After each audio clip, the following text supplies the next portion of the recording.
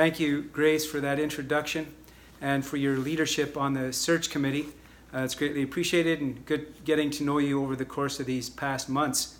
And it was great to meet many of you over the course of this week on Zoom and to have a chance to get to know you a bit, and of course a lot of conversation, a lot of questions. It sure was fun meeting with the youth. They had some good trivia-like questions. That was a lot of fun as well. And yeah, a lot of questions. Window or aisle? Table or booth? Well, no, those weren't actually questions that they asked, but do you remember those kind of questions? It seems like a lifetime ago when we were asked those kinds of questions when you were booking a flight or when you were going to a restaurant, and they would ask you your preference for seating, for sitting. And I could tell you that a window is a priority for me over the aisle because I like to look out as opposed to getting a hasty retreat to the washroom that the aisle would afford. Priorities. Everyone has them. Even this week, as you were thinking about your questions, you were working on your questions based on a priority. Which one were you going to ask? Or if you were given enough space, you'd ask a second. Every generation and people group have their priorities. There's a magazine, or rather a newspaper highlight.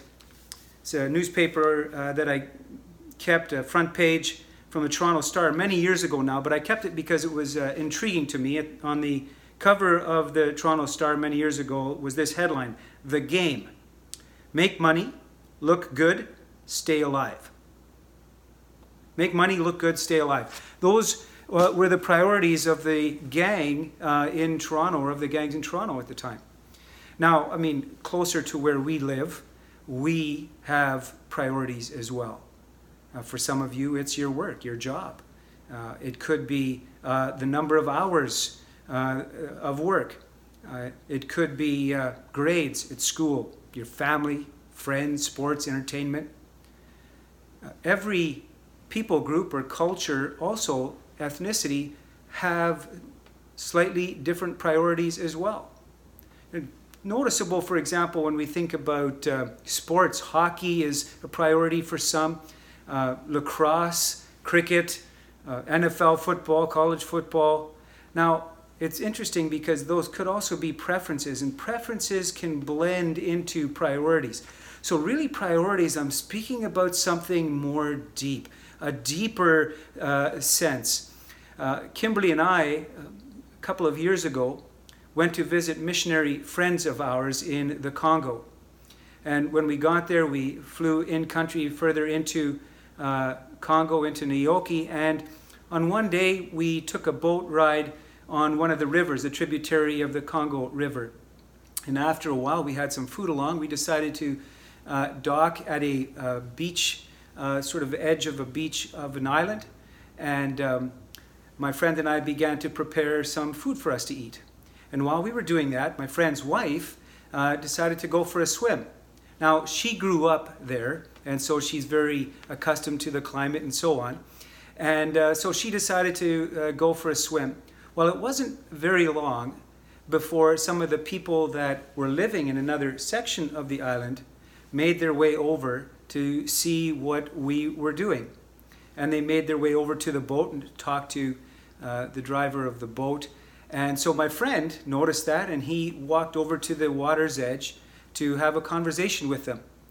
And he was speaking with them in Lingala or Chokwe. I don't recall exactly which one. Both of those are local languages other than the trade language, and my friends speak many of those languages, Lingala and Chokwe included. And so the conversation began. And they said, "Your wife is a good swimmer, isn't she?" "Yes," my friend said, "she's a pretty good swimmer." And they said, "So how long is she going to be in the water?" My friend said, "Well, I don't know, not very long." And then they asked, "How far out is she going to swim?" And by now, my friend was picking up that there was something more to the line of questioning. He picked up that there was a sense of concern that they had. And so he asked, is it dangerous for her to be in the water? Now, one of the things you may not know is that the river that we were on is very dark. It's like tea. An inch or two below the surface and you can't see your hand. In fact, if you stay in for a while and you come out, it will actually stain your skin or your bathing suit. So my friend asked, "Is it dangerous?" And the gentlemen looked at each other and they kind of nodded. Yeah, they felt like it was probably dangerous. And then my friend realized, and he said, "Are there crocodiles?" And they said, "Yes, there are crocodiles in this water." And then my friend said, "Have you seen any today?" And they looked at each other again and kind of shrugged their shoulders and indicating they weren't quite sure if they'd seen any today. So my friend turned to his wife in the water and shouted her name. And instinctively, while she's in the water, she turns and shouts back, "What? Crocodiles?" And within a few moments, she was out of the water and back on the land with us. Priorities. The priorities of the people on that island and for the village that we were staying in. But their priority was respect. Respect for my friend. Respect for him and his wife. Relationship was their priority. Friendship. Even though they had never seen us before, and most likely never seen white people before, certainly the children that were running around their legs had not seen people that looked like us before. And yet, that was their priority. Over the facts, of course. Now, I wonder, I'm pretty sure that if that would have been an exchange between some Canadians, it would have sounded very different. It would most likely have been very direct. "You need to tell your wife to get out of the water. It's dangerous." It's a totally different set of priorities. Sarah Lanier has written a really helpful little book entitled Foreign to Familiar, where she identifies some of the differences in priority between warm climate culture and cold climate culture. But the thing about priorities is that they influence how we live our lives, how we organize our time, where we spend our money and our effort.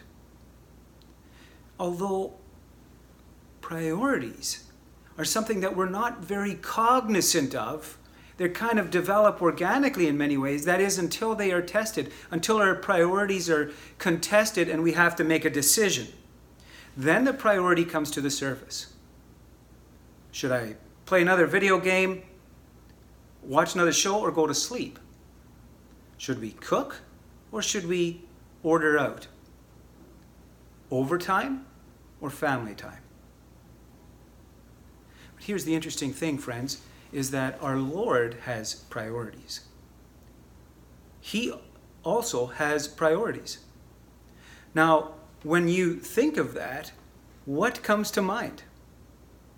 And perhaps even a larger question is, if you know his priorities, how does that shape your priorities and mine?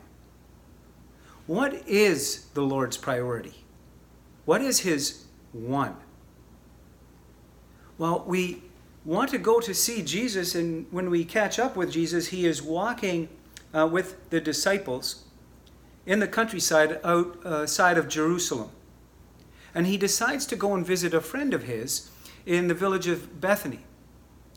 And so he goes to visit his friend, but when he gets there, his friend is not home. We're not sure where he is, but he's not home. But his sister welcomes Jesus into the house. And Jesus knows both sisters. In fact, all three of them are quite close. And we learn more about this family in John chapter 11 and 12. But the passage that we're going to look at this morning is most likely familiar to many of you if you have been regular churchgoers. And so what I want to invite you to do this morning is to hit the reset button and to listen to this as though it was new and fresh to you. And I want to ask you, what do you notice? What do you notice? Let's turn to Luke chapter 10, and I'm going to read starting at verse 38. Luke 10, verse 38. Now, as they went on their way, he entered a certain village, where a woman named Martha welcomed him into her home. She had a sister named Mary who sat at the Lord's feet and listened to what he was saying. But Martha was distracted by her many tasks, so she came to him and asked, "Lord, do you not care that my sister has left me to do all the work by myself? Tell her then to help me." Lord, don't you care? And if you do, don't you care that I'm doing all the work and my sister's just sitting there? And if you care, then why don't you tell her to help me? And we see this picture of Mary sitting at Jesus' feet. And I tell you, friends, that would immediately grab the attention of the first century hearers. They would recognize that picture. You see, Jesus was recognized as an authoritative teacher. He was considered to be a rabbi. And students sat at rabbis' feet. Male students, though. Male students sat at rabbis' feet. And here was a woman sitting in the place of a student at a rabbi's feet. Entirely countercultural. Really shaking things up.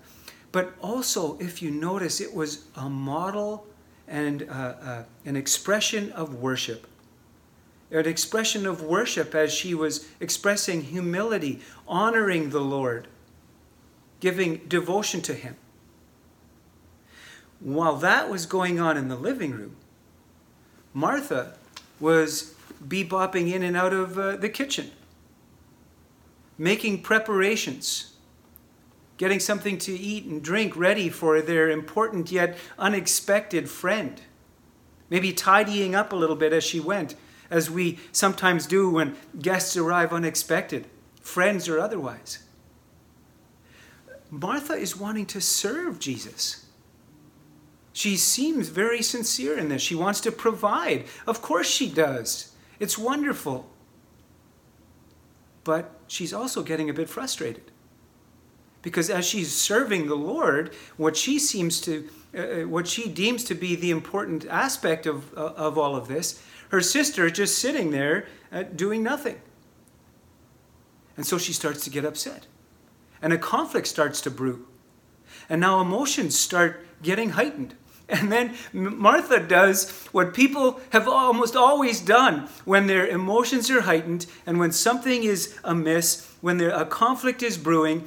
Martha does what humans have done and continue to do, even to this day. To this day.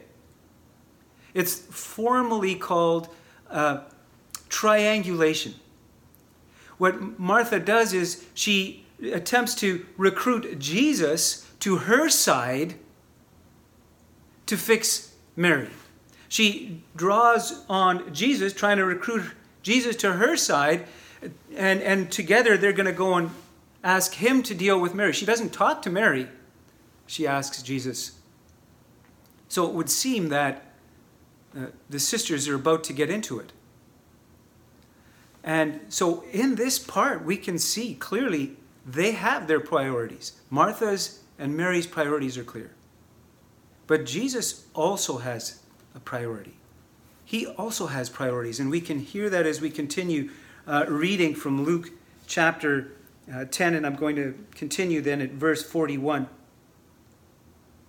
The Lord answered her, "Martha, Martha,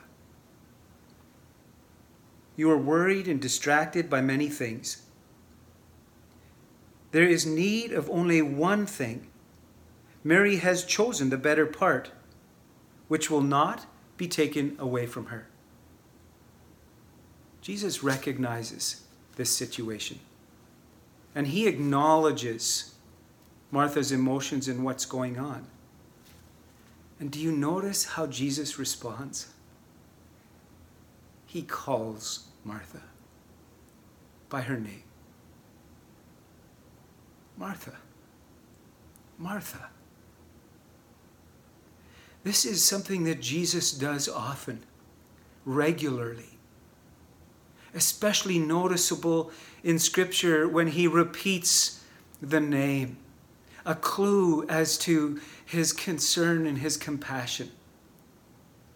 Maybe you've done that when you've been with a friend who is maybe a little bit concerned or frazzled, and you've said, Sammy, bring it in. Bring it in. Jesus also empathizes with Martha. He empathizes with her emotions. He gives voice to what's going on with Martha. He gives voice to her thoughts and her feelings. He doesn't dismiss them. He doesn't diminish them, and he doesn't demean Martha. He empathizes first. Empathy, friends, is an expression of love. Martha, I get it. You're troubled. You're worried. Actually, Martha, I recognize that you have a lot of things on your mind. You're anxious beyond what is going on here. I know. I see. And then Jesus explains the eternal values, the eternal priorities. And when he does that, he reveals his heart. He opens his heart as he explains. And this too is such a familiar portrait. It is a portrait of Jesus present with these women. A smile, his arms outstretched. And whether they are outstretched to men, his disciples, outstretched to children, outstretched to teenagers and seniors. And it's as though he is introducing an entirely different social way of being. He is introducing an entirely different social way of being. And he said, there is one thing, and there it is. There is that one. He says, there is one thing, and Mary has chosen the best part, the one that is the best, and that is presence. The Lord desires presence. And he says it will not be taken away, because presence, the relationship that we have with the Lord Jesus Christ, is eternal.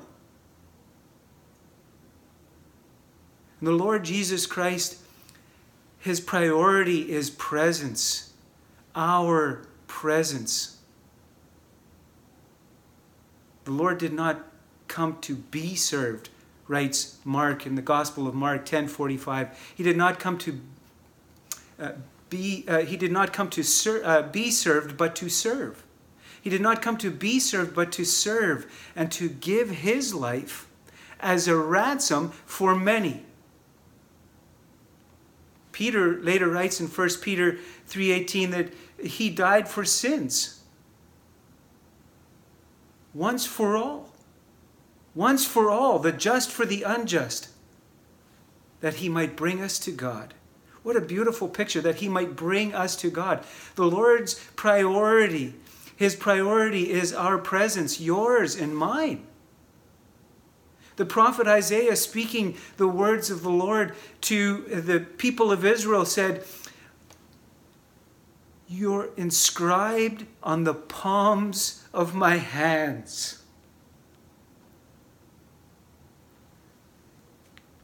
His priority is presence, your presence, my presence with him. But here's the interesting thing. Here's what I'd call the strange, the surprise, is that he is present with us. He is with us. He is dwelling among us. It's in his very name, as Isaiah 7:14, and as the gospel writer Matthew in 1:23, Emmanuel, God with us. It's who he is. He is God with us. And then Matthew, finishing out the gospel in 28:20, says, Jesus makes this promise: I will be with you. I am with you, even to the end of this era. I am with you. I am with you. So then, given that the Lord desires our presence and that he is here indwelling among us, then this must mean that what he is revealing is an invitation to us, an invitation for us. to choose to be present with him. The Lord has made his will and his priorities clear. It's as though the Holy Spirit is here with us. In the place where you are watching this right now, here where we are with me and Kimberly, it's as though the Holy Spirit is here right now and he's saying, I'm here. I'm here. Are you with me? Will you be with me? Garry. You can put your name there. I'd love to put your names there. Westview. I'm here. Are you with me? Will you be present with me? Friends, listen. What we do with Jesus is more important than what we do for him. What we do with the Lord is more important, takes a priority over what we do for him. It's with time. That's the priority. And this sense of belonging that is dissonant right now because we don't have it as much. We don't have that sense of community, but that sense of belonging. You belong. We belong together. We belong in the presence of the Lord. Amen. And so the Lord is continuing to call regularly, daily. He's calling us, and he's calling by name. Again, Isaiah, don't fear, for I am with you. I have called you by name, and you are mine. So could you imagine, now that we know what his priority is, could you imagine giving him the first fruits of your time? When you wake up in the morning and you give those first minutes to him. I mean, could you imagine what that is like? And friends, it doesn't mean, saying, oh, now I have to commit to an hour. It's consistency. It begins by a few minutes of consistency, of first fruits. Time with him, with time with him. Especially when you are establishing a new or renewing this habit. And it is consoling to know that the Lord empathizes and he says, I know. You missed a day. I know you're busy. I know you're distracted. I know you're anxious. But with time will be his priority. And friends, it doesn't end with those first few minutes in the day. Knowing that the Lord's priority is time with us and presence with us, then it is also an opportunity for us to tend to his presence wherever we go and whenever we go. Listen, friends, I need us to understand that we are not bringing the Lord when we go somewhere. We're not bringing him there to the hockey rink or to our job site or to the place where we work or go to school. We're not bringing him there. He is already there. Amen. He is already there. And so what we're doing when we go is we're tending to his presence. We are a witness to his presence. And when we are with someone and we are looking for and recognizing the presence of the Holy Spirit in the other person or in the place where we are. You know, the other day I was out at Canadian Tire. I was looking for some things for our house and I was reflecting on this. And so as I was going in between the aisles and noticing people, I just began to say to myself, presence. Presence. Your presence. Could you imagine tending to his presence? Friends, what I'm talking about are some basic, simple practices, the first fruits of your time, tending to his presence. And so maybe the practice of holy noticing with a holy purpose. Presence. Presence is the greatest present of all. And you can take it with you. Amen and amen.